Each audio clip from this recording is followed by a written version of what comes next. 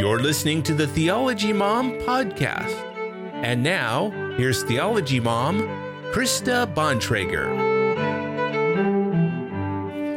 Happy Friday, everyone. Welcome to the live stream. It's been a couple of weeks since I've done one of these teaching videos. We'll be looking at some issues of how to do better in our teaching of children the Bible, how to help them practice and learn good skills when it comes to interpreting their Bibles. And I've had so much feedback about this series that I'm doing. So I'm going to do at least a couple of more. I've got some ideas for at least 2, possibly 3 more videos that I'll do in this series. I did a super stream with Elisa Childers, Natasha Crane, and my ministry partner, Monique Duson. And we did kind of a deep dive of just asking a lot of questions about the Orange curriculum. And as I said in my previous teaching video, the Orange curriculum is very influential. It reaches about 1 million students a week in our churches.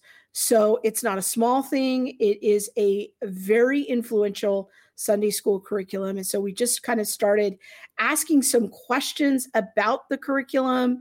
And I have been doing a deeper dive into the curriculum in these videos. This is the third in a series of videos that I am doing in trying to primarily educate people about how to do better in our efforts to teach children the Bible, but then doing a deeper dive into the Orange curriculum. So the first week we looked at, I did a video called That's Not How That Works, and really tried to lay out some general principles of sound Bible interpretation and looking at how meaning comes from the author. And if we're going to teach children the Bible properly, then we need to orient them toward investigating what the author meant. We cannot turn the Bible into moral storytelling. And then I followed that video up with a second video called The House is on Fire, where I went into, just a deeper dive. I looked at some statistics about students walking away from their faith. And then we also looked at that week's installment of the Orange curriculum for the 1st through 4th graders. So again, this is the third in the series of teaching videos that I'm doing.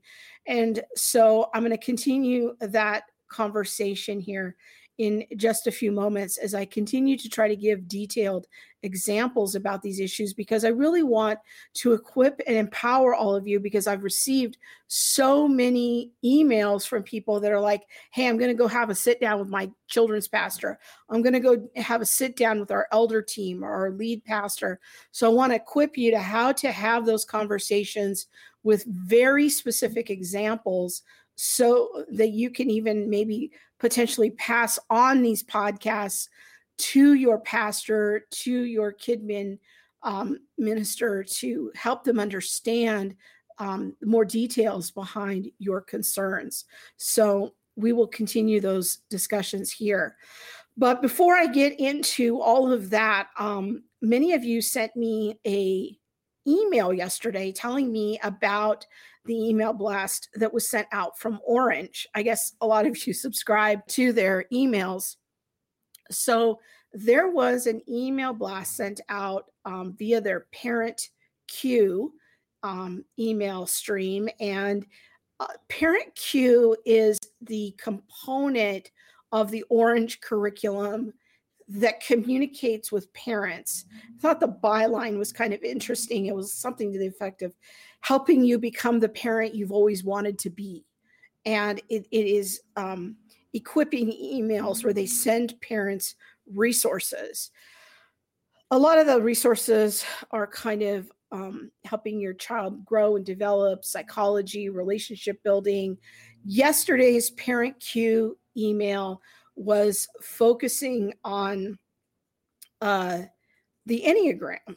So that was a little bit interesting. So we're going to talk about that very shortly here at the top. So this was the parent cue that came out yesterday, and they had a little teaser about the art, and then they're asking the question of your Enneagram type. How does that what does that tell you about your parenting style? And so they went through each of the numbers on the Enneagram scale, and then they also had some other resources there. And then this is the bio I thought was so interesting at the bottom here is be the parent you want to be. And I guess parent Q is from Orange, is trying to help equip you to fulfill that dream. So this is the article that was attached to that email blast, and I just want to show it to you really quick here. Again, this is from the Parent Cue that's published by Orange, what your Enneagram type says about your parenting style. So it's a short article here, and here's all the types. And I'm making a level of assumption that people watching this stream know basically what the Enneagram is. It purports to be a personality test, and that it will test, this is the common symbol for it. If you've ever seen this symbol and this circle, and it has the 9 different types on the Enneagram scale, and you take a test, an assessment, sort of if you've ever taken like the Myers-Briggs or the Strengths Finder, the Enneagram is put forward as another type of personality test. I am not a fan of the Enneagram, but this is nothing new with Orange. They have promoted the Enneagram for several years. They've had workshops about it at their annual conferences. Sometimes pastors are required to take the Enneagram test as part of their application process to come on board on a staff, and some churches that really are trying to be in sync with the Orange curriculum will definitely put an emphasis on even having meetings, trainings based on the Enneagram and integrating that into their culture as a staff. I like I said, I am not a fan of the Enneagram. I have basically 3 reasons. I'm not going to go into detail here. But my first reason is that, quite frankly, I think that the Enneagram has demonic origins. I think that's a pretty well established fact. I'm going to refer you to a great conversation between my friend Marcia Montenegro and Alisa Childers. Marcia was on Alisa's podcast a while back. So if you go look for the Alisa Childers podcast, number 81, they do an in-depth discussion about the history of the Enneagram. And Marcia pretty much answers practically every question you can imagine related to the Enneagram. And Marcia was really the one who was out in front on the Enneagram from the beginning, and trying to alert people about it.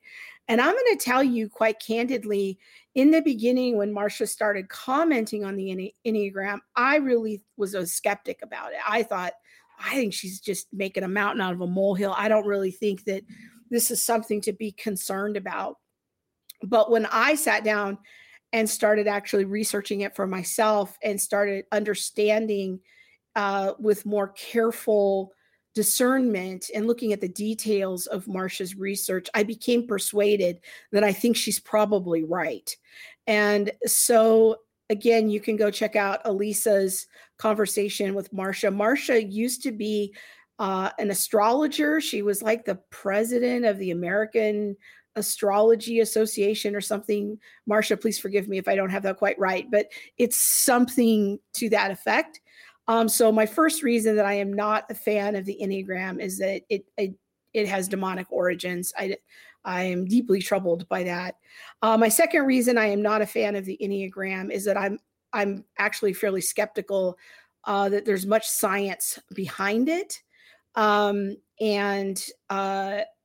we did a discussion. Well, Monique did the discussion because I was sick that day, but we did a discussion with Jay Mendenwald, who's an apologist, and he has a background in research psychology, and he has done some work on trying to measure the reliability and validity of the Enneagram.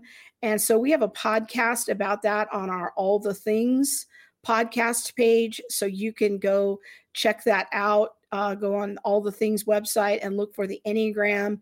Is the Enneagram a valid psychological tool? And so, yeah, I am not persuaded. And I know there's a lot of claims out there about its reliability, but I am not persuaded that it is actually scientifically established to be a valid measuring tool. And my third reason that I am not a fan of the Enneagram is that it can become, for some, a gateway into exploring more progressive voices. It is not uncommon for people who go down the path of progressive Christianity and begin exploring Richard Rohr, that the entry point to that is the Enneagram. And the Enneagram is something that is highly promoted in progressive circles, not all, but many. And I'm not saying that everyone who uses the Enneagram is a progressive, but it is not uncommon for that to be kind of a doorway to that person exploring other things. So personally, I think the Enneagram operates for many people as a substitute Holy Spirit, but that's another conversation for a different day. So you can go check out these resources and weigh them out for yourself and see what you think. But Orange promoting the Enneagram is nothing new. They've been doing that for quite a while. So those are some brief comments and resources for you to consider. Okay, now let's get into the second topic I want to talk about in this podcast. And again, continuing the conversation about better Bible interpretations. Today, I want to focus mostly on applications, how to get better applications when you study the Bible. And I think that this is something that is not talked about enough. And so I want to walk us through some issues related to that and some ideas that I've developed over the years related to helping people develop better applications. Because here's what often happens is you can listen to a sermon and it can actually be fairly decent in its content. And then you get to the application part and the whole thing can kind of go into the ditch. And then it becomes really troubling and problematic. So you not only want to do sound Bible interpretation, but you also want to work on giving sound application of the Bible. So I want to walk us through a few principles, and then we're going to look at a couple of examples and use those principles to evaluate the examples and try to make this kind of a bit of a learning project together. I'm going to see if I can show you my screen here. So I'm just going to do a quick review that our overall goal, if we're going to have sound Bible interpretation, is that we want to ask the question, what does the text mean? What does it mean for me? What we do not ask is, what does it mean to me? Because that is a question that comes out of postmodernism, and it makes it seem like everyone can have their own private interpretation. That's not what we're up to as Christians. As historic Christians, we are asking a fundamentally different question. We are asking the question, what does the text mean? And we are trying to look at the author's meaning. We are trying to ask the question, what did the text mean in the author's mind when he wrote it? And we want to get as close as we can to that. And so when we look at the author, that's our focus. Our focus is not on us and our felt needs and our modern context. Our focus first is on the author. And what I mean by the author is both the human author and the divine author of the Holy Spirit, okay? And then that meaning is conveyed through the written word. It's conveyed through the text. And then it was read by the original audience. Now, what's tricky for us as American Christians in the 21st century is that there is a significant amount of cultural distance between us as the modern readers and that original audience and the original author. Now, I think that there's ways to overcome this cultural distance, but it can be tricky. And so I want to focus our attention on stating our goal very clearly, that what we are trying to do is look for the author's original meaning. Okay, so we're asking the question, what did the author mean? We are not asking the question, what does this mean to me? Okay, so that's kind of a review from the first part of this teaching series. Now let's look at some principles for how to get better Bible interpretations. This is really what I want to try to cover today.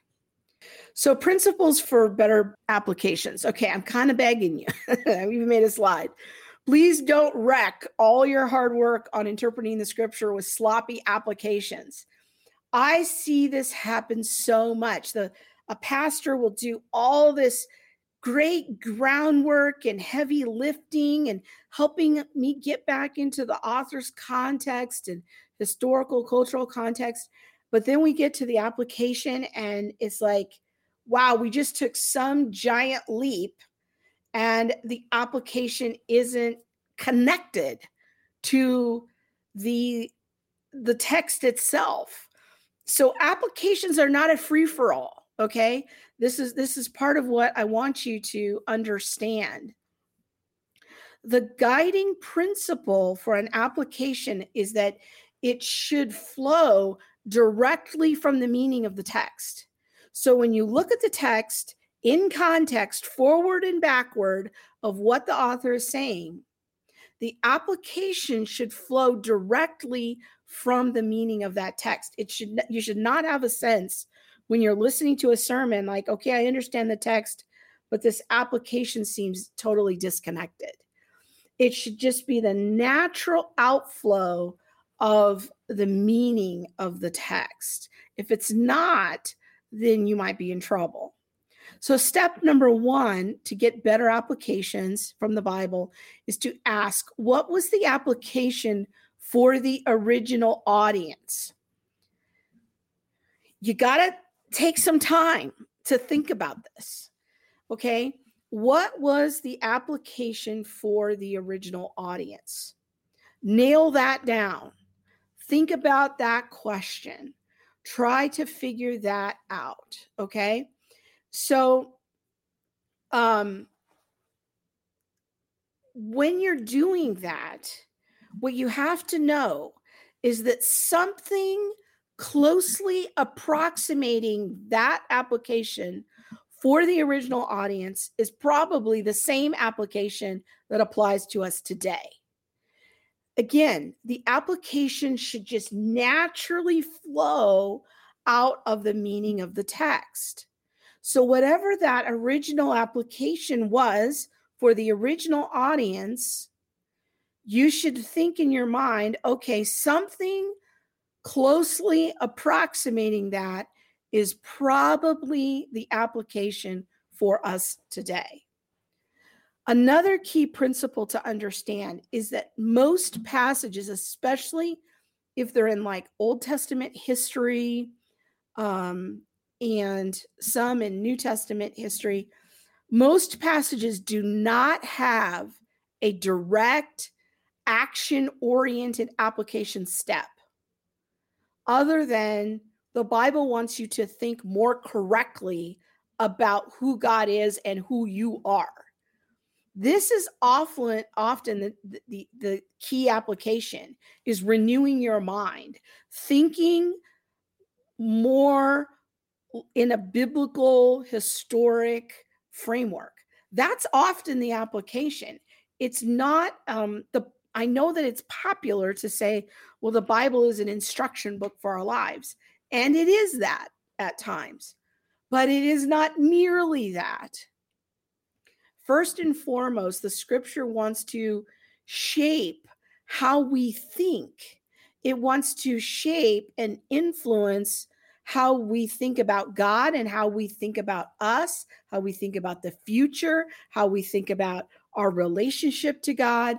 So when we try to turn a passage into a practical 3 steps of an application, 9 times out of 10, that is probably an inappropriate application. That is probably an inappropriate use of scripture. So we need to be very aware of that. Second major step. So the first major step is ask, what was the application for the original audience?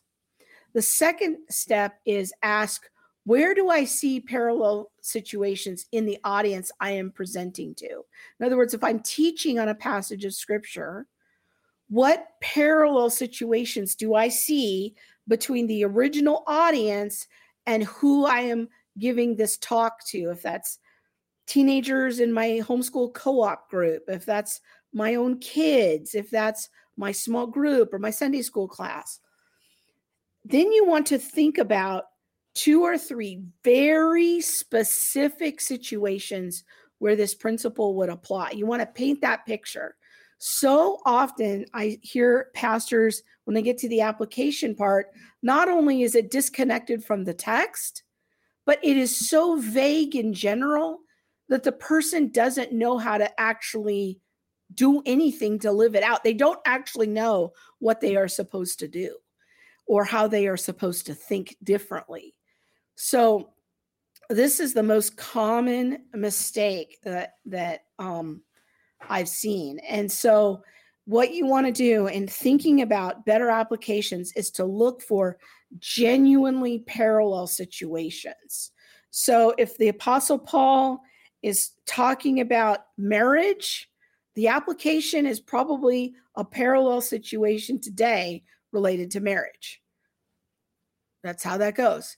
If it's a passage in Genesis about God wrestling with Jacob, that might not have an immediate action step application.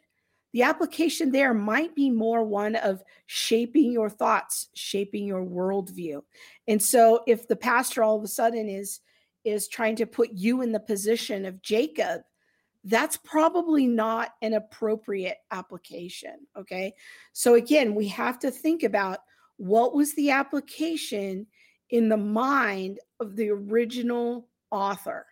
That's the application that we want to look for in our own parallel situation.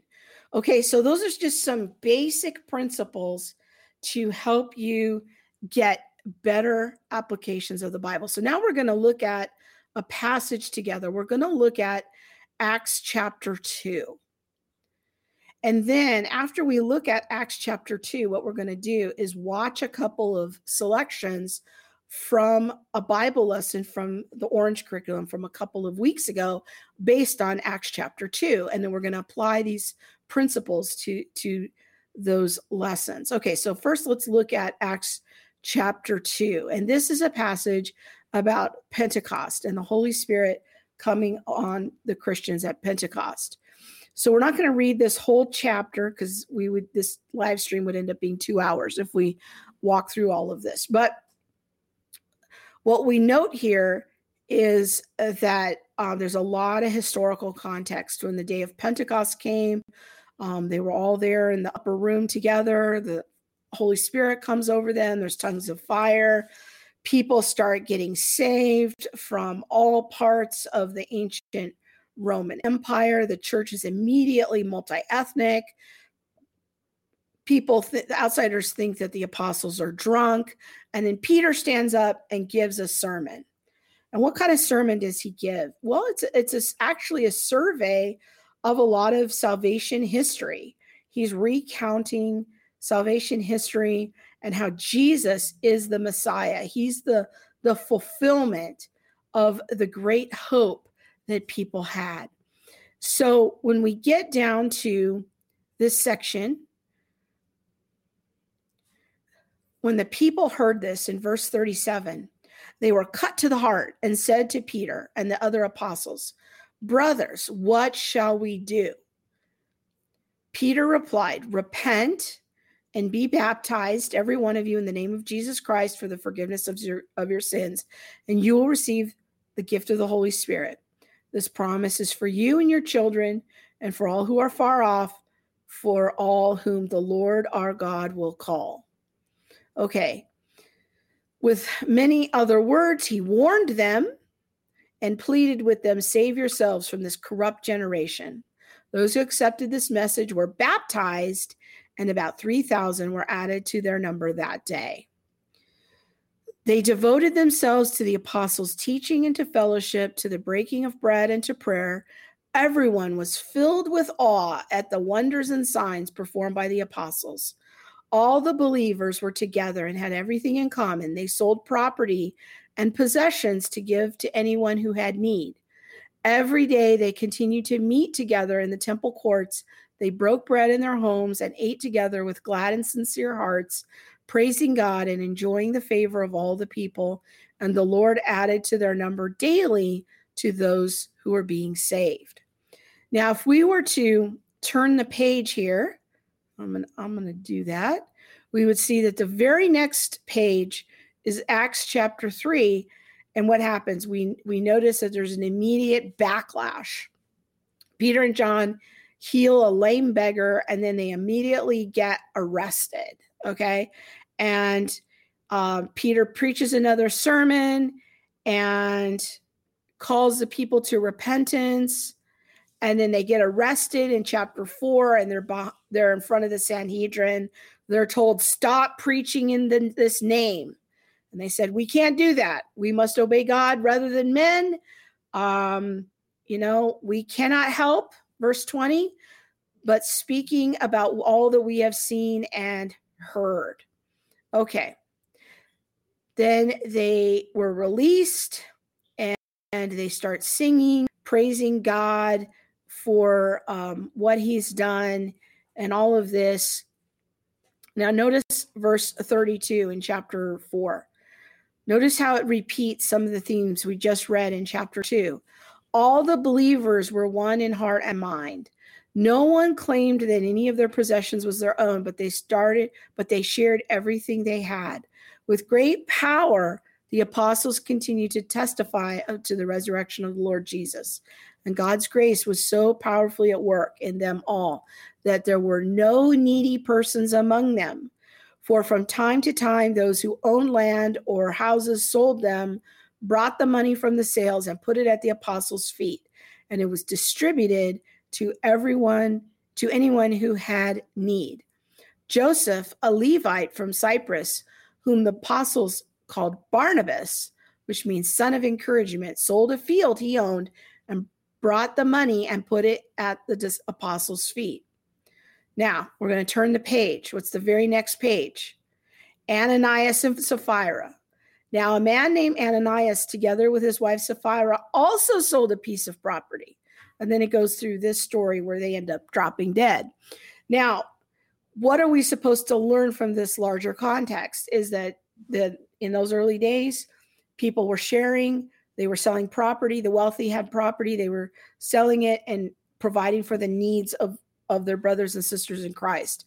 And Luke wants to compare and contrast Barnabas and his obedience with Ananias and Sapphira and their lies. Okay, so this is just a very basic survey of this big chunk in Acts chapter 2. All right, so how would I, and if you're on the stream and You want to participate in the fun.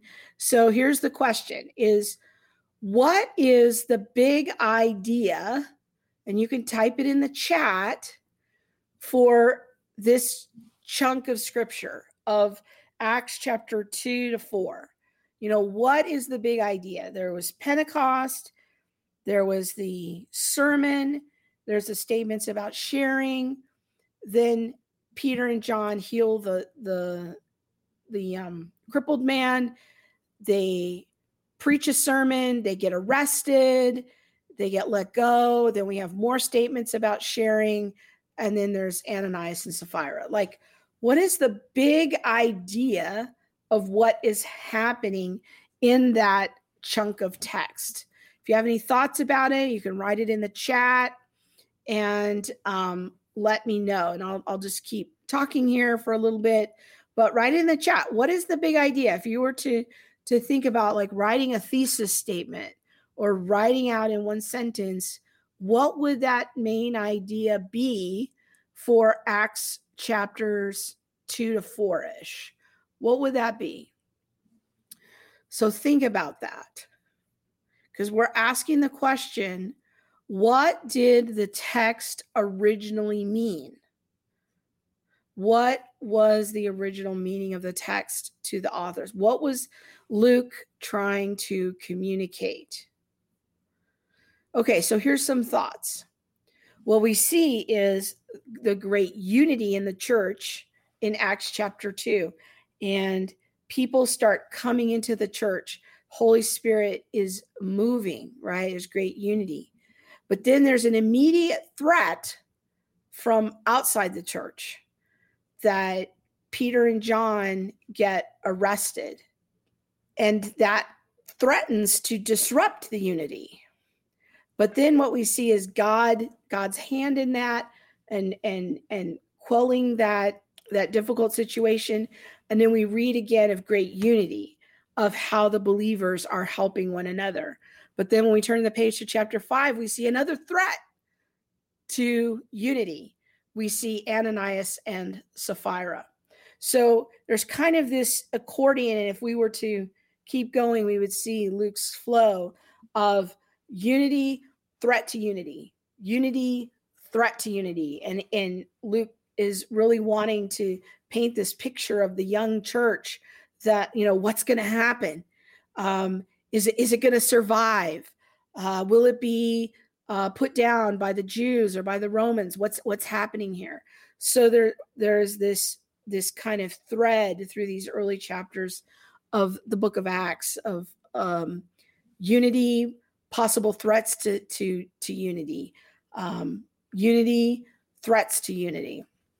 Let's see, Allison, who took my hermeneutics class, is adding in the beginning of the church and life as believers with the Holy Spirit. That's good. That's another critical thread in this section. Okay, so now that we've got some kind of ideas under our belt about what this means, think about what is the application to this section. How does this, what would we think about applying this section? Now, let's remember our principles of what we're doing.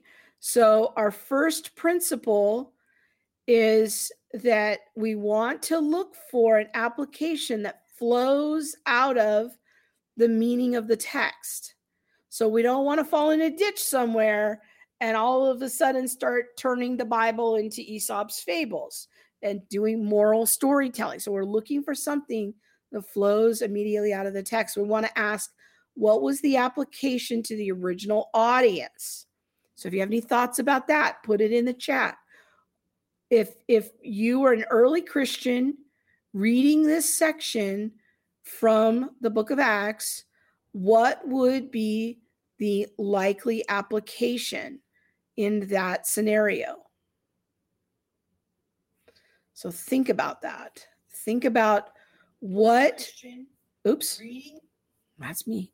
So you can just type that into the chat. What do you think the original Christians would have thought about the application? Okay.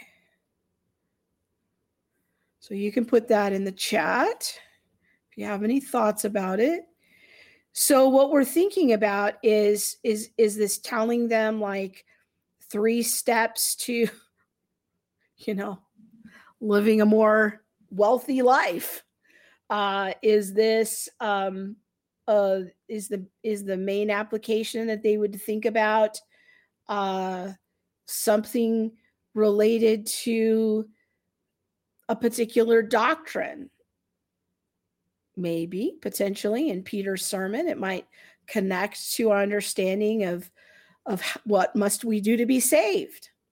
That would be a legitimate application of the text.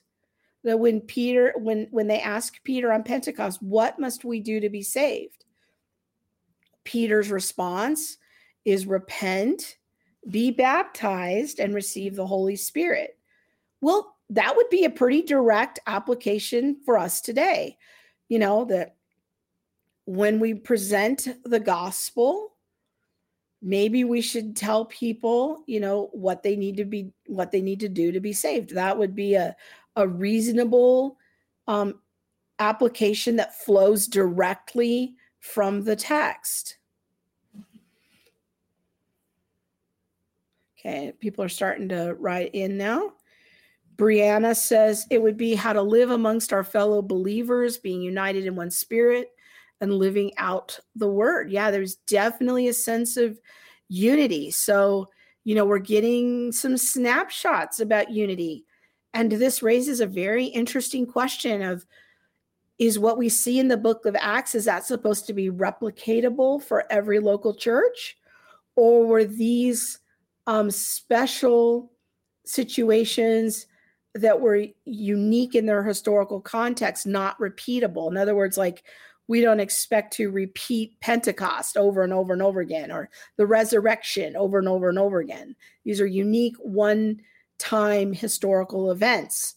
So there's this thorny question of what type of literature is the book of Acts? How much of it is supposed to be replicatable by us as Christians? Let's look at some more comments. Allison, am I a believer? That's a good application. Do I have the Holy Spirit? If not, why not? If so, how am I living it out with my fellow believers to foster unity? I think those are some great questions to ask about the text. I love this one. God can defend the church against threats of unity. Yes, we certainly see him fighting for that with the situation with Peter and John. So what I want to draw your attention to is that when we're thinking about applications, we want to go slow and we want to make sure it's directly flowing out of the text, okay? So I think some other appropriate applications besides thinking about, when we present the gospel, what are we inviting people into? What are we calling them to?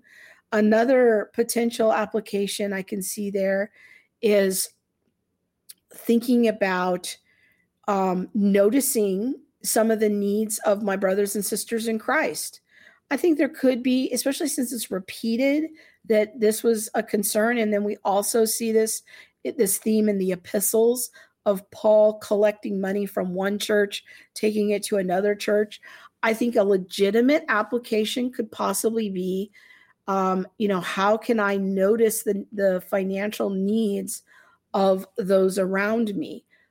If I am a Christian who God has entrusted to steward great wealth, how can I leverage that wealth for the benefit of other Christians? I think that those are a couple of very legitimate applications that flow directly out of the text. Okay? All right. With that, now we've got some grounding under our belts. We've looked at the text. We've looked at the context. We've looked at the broader context and the big chunk, the immediate chunk. We've talked a little bit about appropriate applications. Now we're going to watch a video from a couple of weeks ago from the Orange curriculum. The first one that we're going to watch is for grades 1 to 4, and their story is focusing on the events of Acts chapter 2. So we're going to look at that together. The Bible. It's 66 books of history, stories, letters, and poetry that fit together to form God's one big story. The epic adventure of how He created us and loves us so much that He made a way to rescue us. As we travel through the Bible, from Genesis to Revelation, we discover people who met God and found their lives changed forever. Now, for an amazing story, inspired by the book of Acts, chapter 2, verses 42 through 47. Okay, again, I want to call attention to the fact that I really appreciate the fact that I love this opening. I love how they're putting it in the context of God's big story. I love all of that. And again, this is for first through fourth graders. It's very visually appealing. They tell me very clearly, what the Bible passage is that they're going to be looking at. All right, let's continue. Before Jesus returned to heaven, He told His friends to wait for special power from God's Holy Spirit. Yes, will do. Got it. What? None of Jesus' friends were sure what to expect, but sure enough, as they were gathered together in Jerusalem, God sent His Spirit as tongues of flame. Immediately, the believers were able to communicate in different languages. Peter even preached an amazing sermon to the crowds who had gathered in the city for the Feast of Pentecost. All of you must turn away from your sins and be baptized in the name of Jesus Christ. Then your sins will be forgiven. That day, 3,000 people believed in Jesus. Through the power of God, the brand new church was off to an incredible start. Years later, a man named Luke described the early church like this. The believers studied what the apostles taught. They shared their lives together. They ate and prayed together. Everyone was amazed at what God was doing. They were amazed when the apostles performed many wonders and signs. Okay, that's a lot already. But Luke was so excited about the early church that he couldn't stop there. They shared everything they had. They sold property and other things they owned. They gave to anyone who needed something.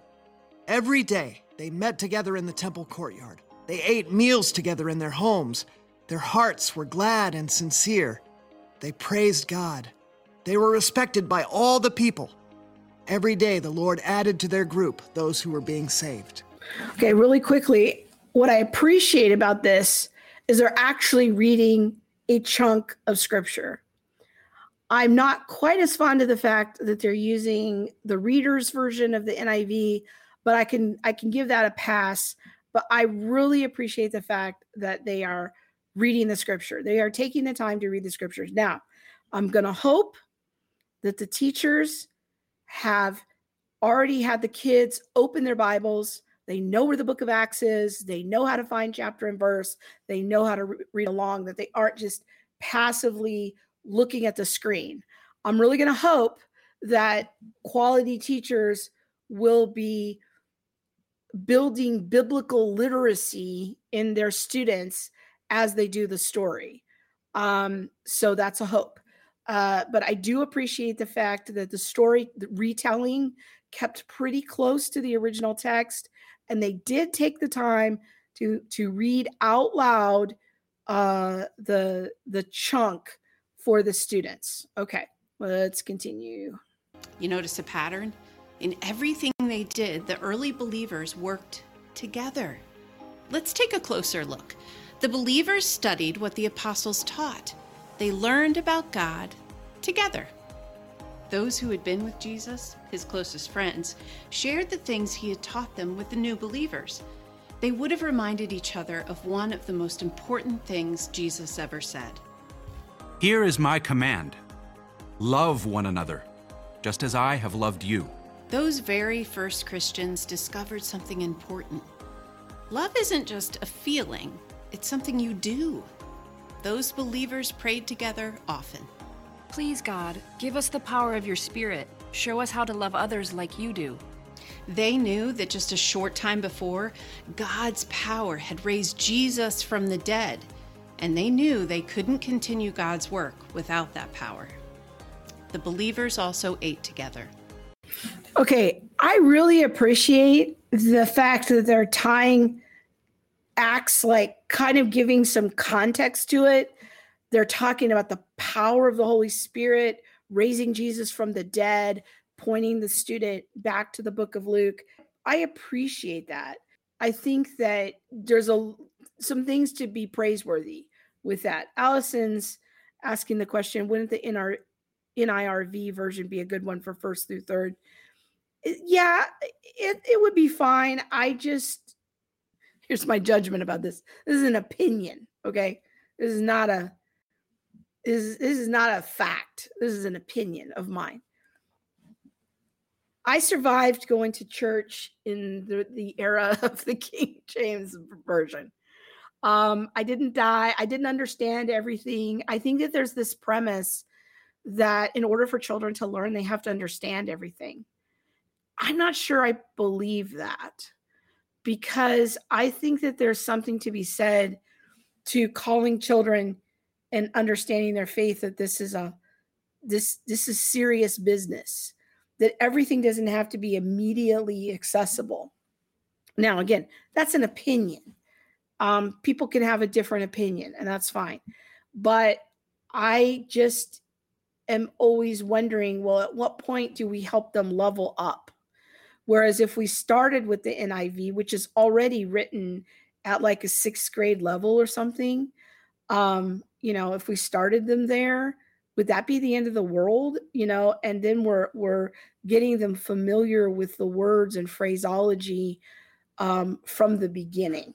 That's an opinion. So, all right, let's continue. Just caught a bunch of extra fish. Help yourselves. I made red lentils. Old family recipe. Me and my little granddaughter baked all the honey cakes to share. People who had a lot of food brought extra so that no one went hungry and everyone had enough. In fact, food wasn't the only thing the believers shared with each other. Some of the believers were well-to-do and had money and land, and they opened up their homes to people to meet and stay there. They even sold land and other things they owned so the money could be shared with all those who needed it. What do I need 3 extra robes for? You take this one. It'll keep you nice and warm. No one who was part of the early church went without food or shelter or clothing. Every day the believers met together. They shared everything about their lives, the good and the bad. My pet lamb is sick. I'm sorry. That's really sad. They discovered that when they told each other the hard things and prayed about it together, they could find joy, even when things didn't go their way. And no matter what happened, the believers praised God together. Praise God from whom all blessings flow. Praise Him, all creation. In everything they did, the believers in the early church worked together. Soon, people started to take notice. They saw that unlike the rest of the world, Jesus followers valued kids and women and old people and poor people. They saw the love the believers had for each other and for outsiders too. And because of this, God added more and more new believers to the church every single day. Okay, this is not terrible. This is actually fairly close, I think, to the text. I'm not a fan of retelling the story. I really would much prefer to orient the child to the text, have the child's eyes on the text, in context, helping to orient them through scripture. I think that's a much better approach than having them passively watch a cartoon or a woman retelling the story. But what she's saying is not terrible, and it is not grossly or wildly inaccurate.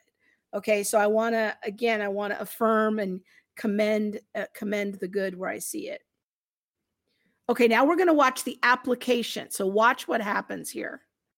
For the early followers of Jesus, cooperation was a way of life. They ate together, they prayed together, they shared everything they had, and other people noticed and wanted to find out more. Wouldn't it be cool if we could work together like that? Maybe we can. It really starts with one person seeing another person and then asking, how can I help? Then they come together And then they start cooperating.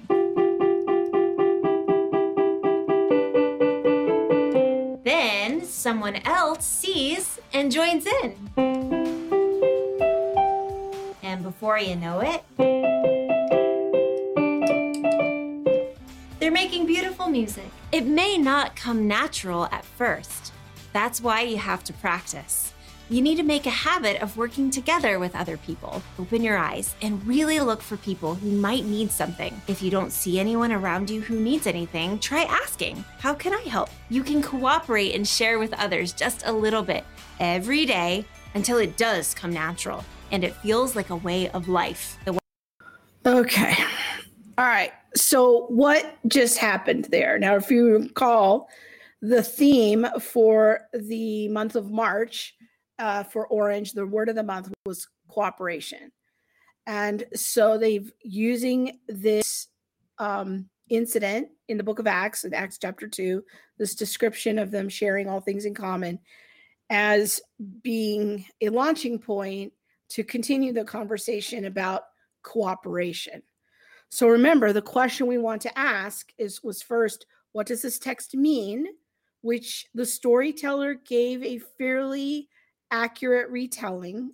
I'm willing to concede that. Again, I would have much preferred them just walking the children through the text step by step, but okay. But now, what is the application of that? What do you hear her saying is the application of the text? Does it flow naturally out of the meaning of the text? This is the question that we need to think about. So you can write your comments in the chat. You can let me know your thoughts about it. So did you notice how they took a more of a minor theme in the biblical passage of them sharing all things in common, and then attached it to this virtue or this ethic of cooperation? Now, again, the purpose of the Orange curriculum is to create a values-driven curriculum. This is what they are trying to be up to. So they are going to take passages, selected passages in the Bible, and then build a narrative that reinforces that word of the month. And so for March, that's cooperation.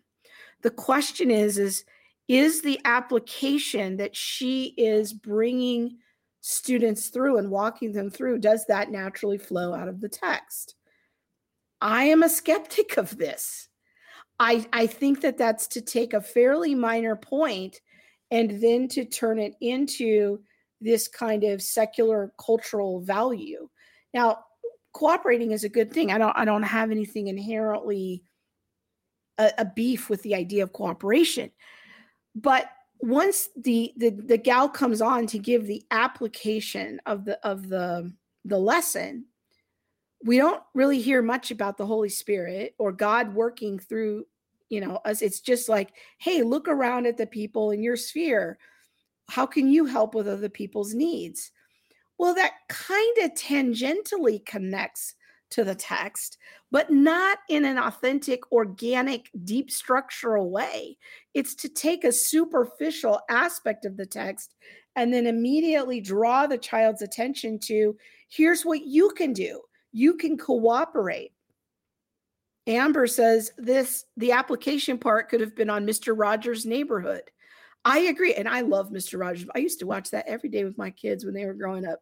I thoroughly enjoyed it even more as an adult than I did as a child. But yes, you're absolutely right. Cooperation is a good value, helpful value. I could even maybe make a case that it's a value that's consistent with Christianity, but to guide the child in such a way that we're going to look at this text and on the response to Pentecost in Acts chapter 2, and that what their main takeaway from that is cooperation. I think that's setting them up for not good modeling with how to interpret scripture. Don says, no, it doesn't. It's watering down the amazing things that were happening in the early church. Yeah. Allison says, no, it doesn't flow. Nothing to do with salvation. Very good, Allison, because that's the key thrust of Acts chapter 2. It's the salvation. It's the coming of the Holy Spirit. It's this amazing one-time event. Nothing to do with believers helping one another, building unity. Cooperation is a different thing. It is a slightly different thing. It's a little sleight of hand that happens there. Allison says, cooperation is like what people have to do on a group project in school, or that we don't do very well sometimes. Yes. So what I want you to think about is applications are not a free-for-all. They should naturally flow out of the meaning of the text. But what happens to the child who grows up and that step never happens? And all that's modeled for them is these sort of virtue-driven, values-driven applications. What impression will be left with them as to what the value of Scripture really is? I think it will be an impression that what Scripture is about helping us be better people, helping us live a better life, helping us be kind. There's a sense in which many of these lessons from the Orange curriculum are like 45 lessons, all in the theme of being kind. It's often seems to, even though the salvation component was present in the story retelling part of it, when we got to the application, it was almost like the story was just kind of a puppet to get us to really what they want the child to focus on, which is the cooperation. Okay. Maria says the story ended with the community singing praises to God. The application ended with a fancy version of chopsticks. Well, technically, yes. Don says, this is a very insightful comment. Thank you, Don. It's behavioral therapy. And I think that there is a sense in which this value-driven approach that Orange is engaging is a form of behavioralism, but using the Bible as kind of a foundation for that. So, all right, I'm going to play the second clip now. So that was the clip from grades 1 to 4. I'm now going to play the version of the same story for grades 5 and 6. And I want you to observe, and you can write this in the comments, what they do differently here versus the elementary version. About how the early church had to work together and depend on each other daily. Wow, we can't wait to hear it. Take it away, Kellen. You can read about the beginnings of the early church in the book of Acts. It was written by a guy named Luke. Here's what he wrote. The believers studied what the apostles taught. They shared their lives together. They ate and prayed together. The early church cooperated with one another. And speaking of cooperation. Okay, what do you immediately notice right off the bat? I noticed two things. One is now we're in grades 5 and 6. And Allison, you were asking earlier about using the NRIV, the reader's version for younger children. We're in 5th and 6th graders now. Shouldn't we be discipling them, orienting them to the adult version of the text? That was the immediate thing that I noticed. The second thing I noticed is that they only read like 1 or 2 verses. So I'm immediately like, I already got a couple of red flags here. Like, wait, we're going to dumb it down for the 5th and 6th graders? Is that what we're doing? Okay, let's continue. Here are 2 sisters who are always trying to work together to make things better. Dee Dee and Jackie, the cheer squad. What up, ladies? Oh, hey, Kel. I got a question for you both. Oh, hit us up. As twin sisters and as members of a cheer squad, cooperating with one another has to be huge. Kel, we were working together even before we were born. So true. But Do we always work together well? Nah, but we do live together, eat together, and pray together. Amen. Amen. The early church worked together in even more ways. Okay, so what are the cheerleaders supposed to be showing me if I'm in 5th or 6th grade?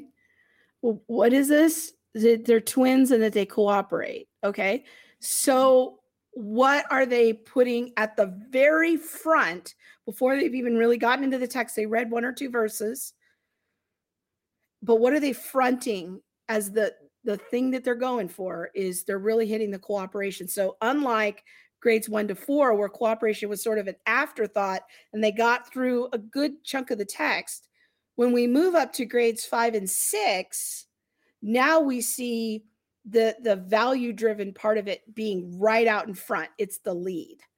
Okay, let's keep going. Check this out. All the believers were together. They shared everything they had. They sold property and other things they owned. They gave to anyone who needed something. So the new believers, they lived in a time and a place where it was dangerous to be a follower of Jesus. They had to depend on one another.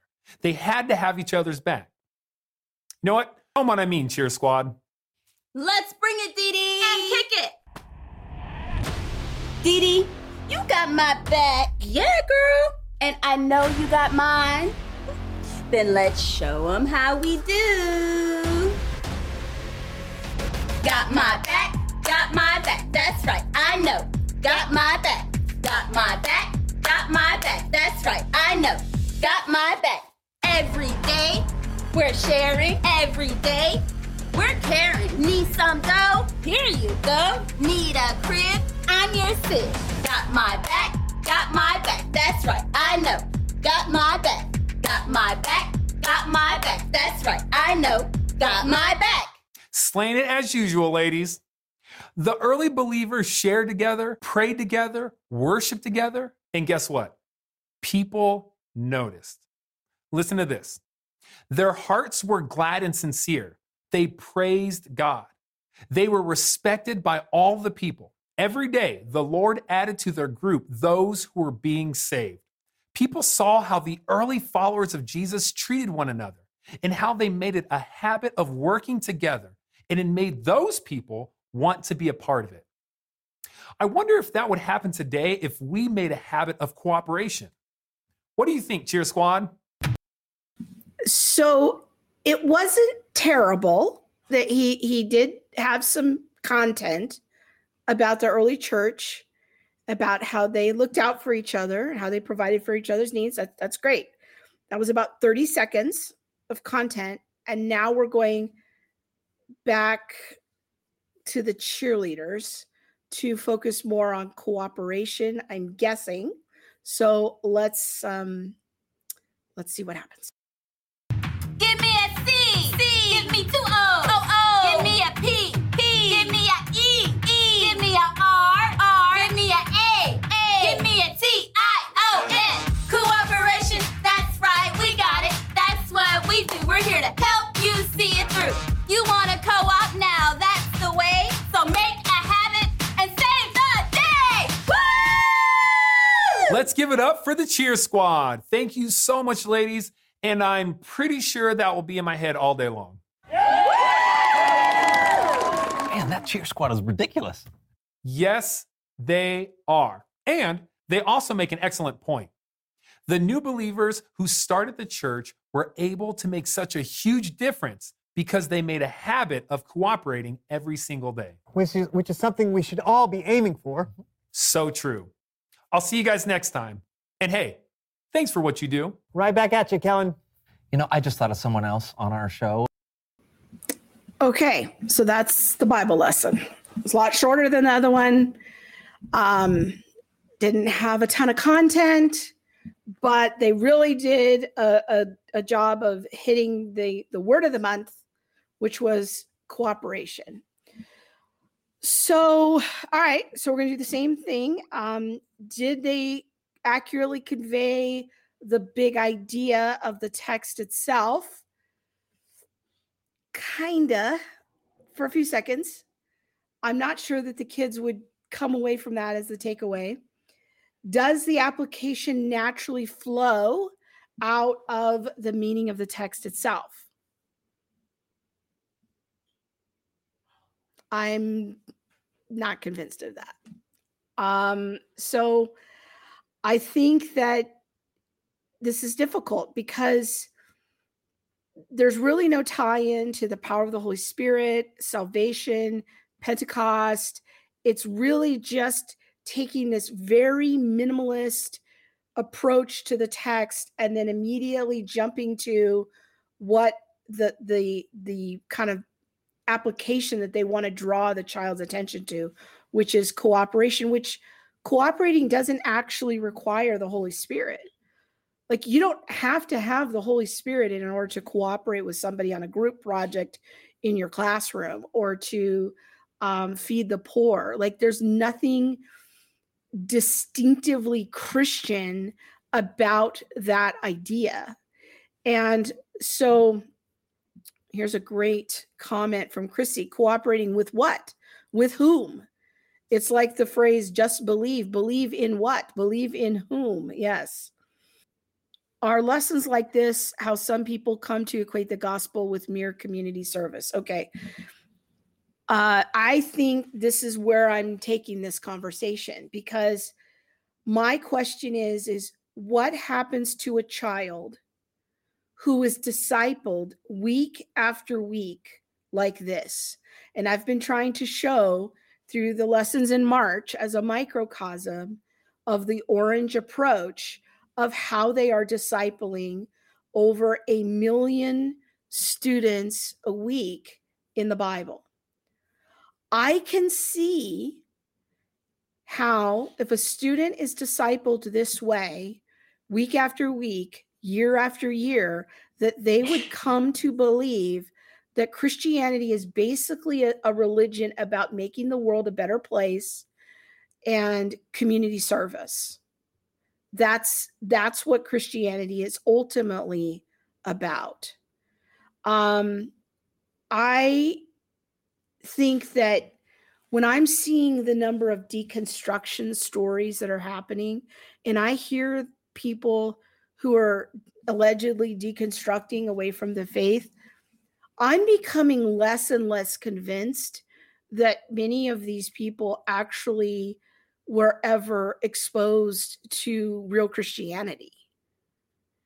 And I'm starting to wonder if what we've been teaching our kids for the last 10 to 15 years is part of that. And I'm not putting that 100% on Orange, but I'm looking at this highly influential curriculum as an example of this is the kind of way that we are discipling our kids. Are we requiring them to actually open the scriptures and walk through the text? Do they even know the books of the Bible? Do they know chapter and verse? I'm not sure that people who are walking away from the faith, if they're under the age of 20, actually were ever in the faith, actually ever were exposed to the correct faith. As Lori is saying here, does it become the social gospel? I think that this makes children quite vulnerable to thinking that that is what Christianity is about. It is a more social gospel approach, because I don't actually need the Holy Spirit to cooperate or be nice. I don't need God to do that. I can be that kind of good without God. I think that it's possible that curriculum like this and the way that we are discipling our kids in many situations, again, not putting this all on Orange, just using this as a microcosm of what's happening. I think Linda is right on the money in saying this will grow our kids up to be therapeutic moral deists. Yeah, they have a view of God that's really like a glorified counselor that wants them to be happy, be at peace, and help them make the world a better place. This creates a vulnerability in children for all to believe all kinds of false doctrine that they aren't even aware that they're believing. They think they've been catechized into the historic Christian faith. And I'm becoming increasingly skeptical after watching a lot of child Sunday school content. I'm not sure that we are actually catechizing them into the historic Christian faith. Okay. So I've been getting a lot of letters of like, well, what would you do differently? Well, if they're in the 5th and 6th grade, here's one. Here's an idea. Have them actually bring their Bibles, open their Bibles, read their Bibles out loud, and discuss what's in the text. This is not complicated.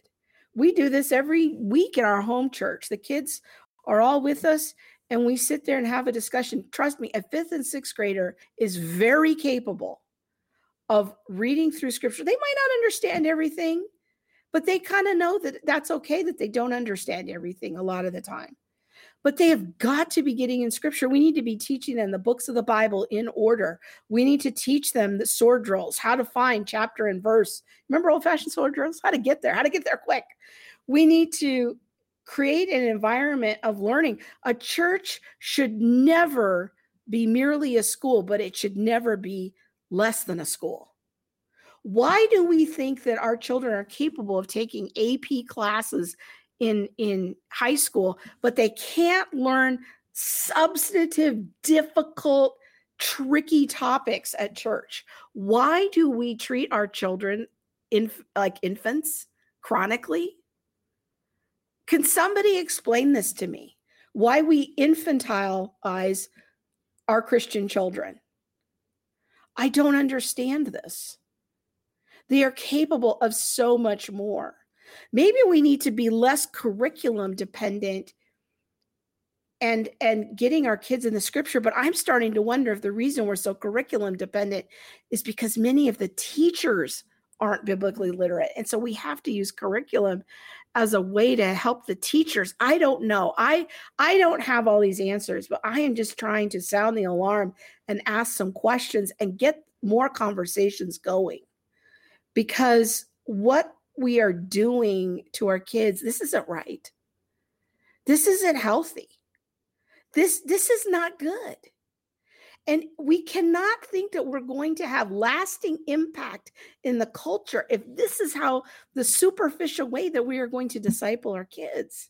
I don't think that this is what we should be doing. So I want to end today with Alexa's question. Alexa wrote to me earlier. She's a follower of the ministry. And I'm going to end here with her question. She says, I would love it if you could help us think through how concerned we should be if our church is using Orange, if we are discipling our kids at home and Sunday school is only 1 hour a week. I'm trying to decide if I should just keep my kids with me in big church. I am kind of starting to lean this direction. You know, I think there's something to be said. When I was growing up, I learned how to behave in church.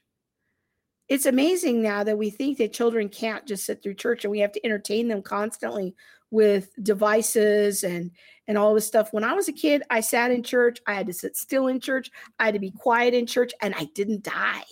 And somehow I was able to do it. And there wasn't all this entertainment. I was socialized into sitting in church. I think there's something to be said for that. I think there's something to be said for possibly even, creating a culture where everything is always geared to the child's attention span all the time. It gives children the message that their attention span is what rules the world. That's not healthy. We need to be teaching our children, how to read and how to read hard things. And if all we're doing is worried about how we're going to entertain them and keep them from being bored, that's not healthy in a church context. Jesus says that he's the word, he's the logos of God.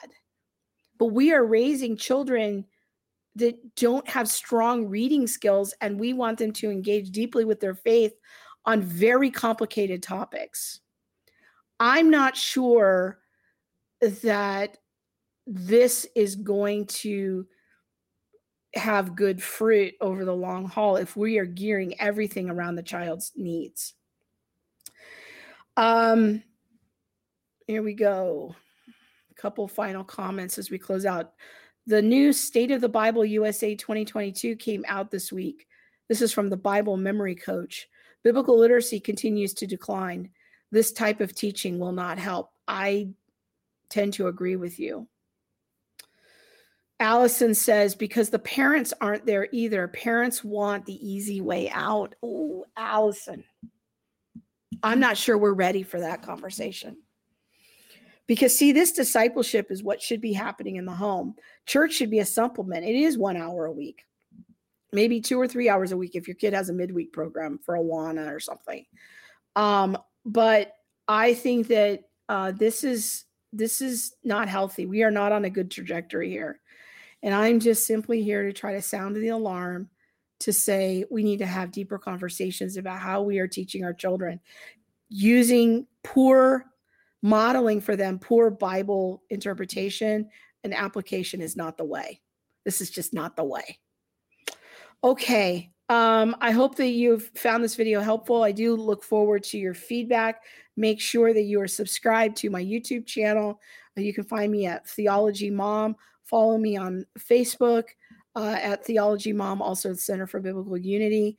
And let me know your feedback about these teachings. Again, I'm going to do 1 or 2 more related to teaching children and that sort of thing, and just trying to help us think about what are we doing? Let's be a little bit more self-aware. Thank you so much for watching, and we will see you soon. Good night, and God bless. Be sure to follow Theology Mom on Facebook and like, comment, and subscribe on YouTube. Don't forget to catch Krista next week for more theology fun on Theology Mom and all the things. Thanks for listening.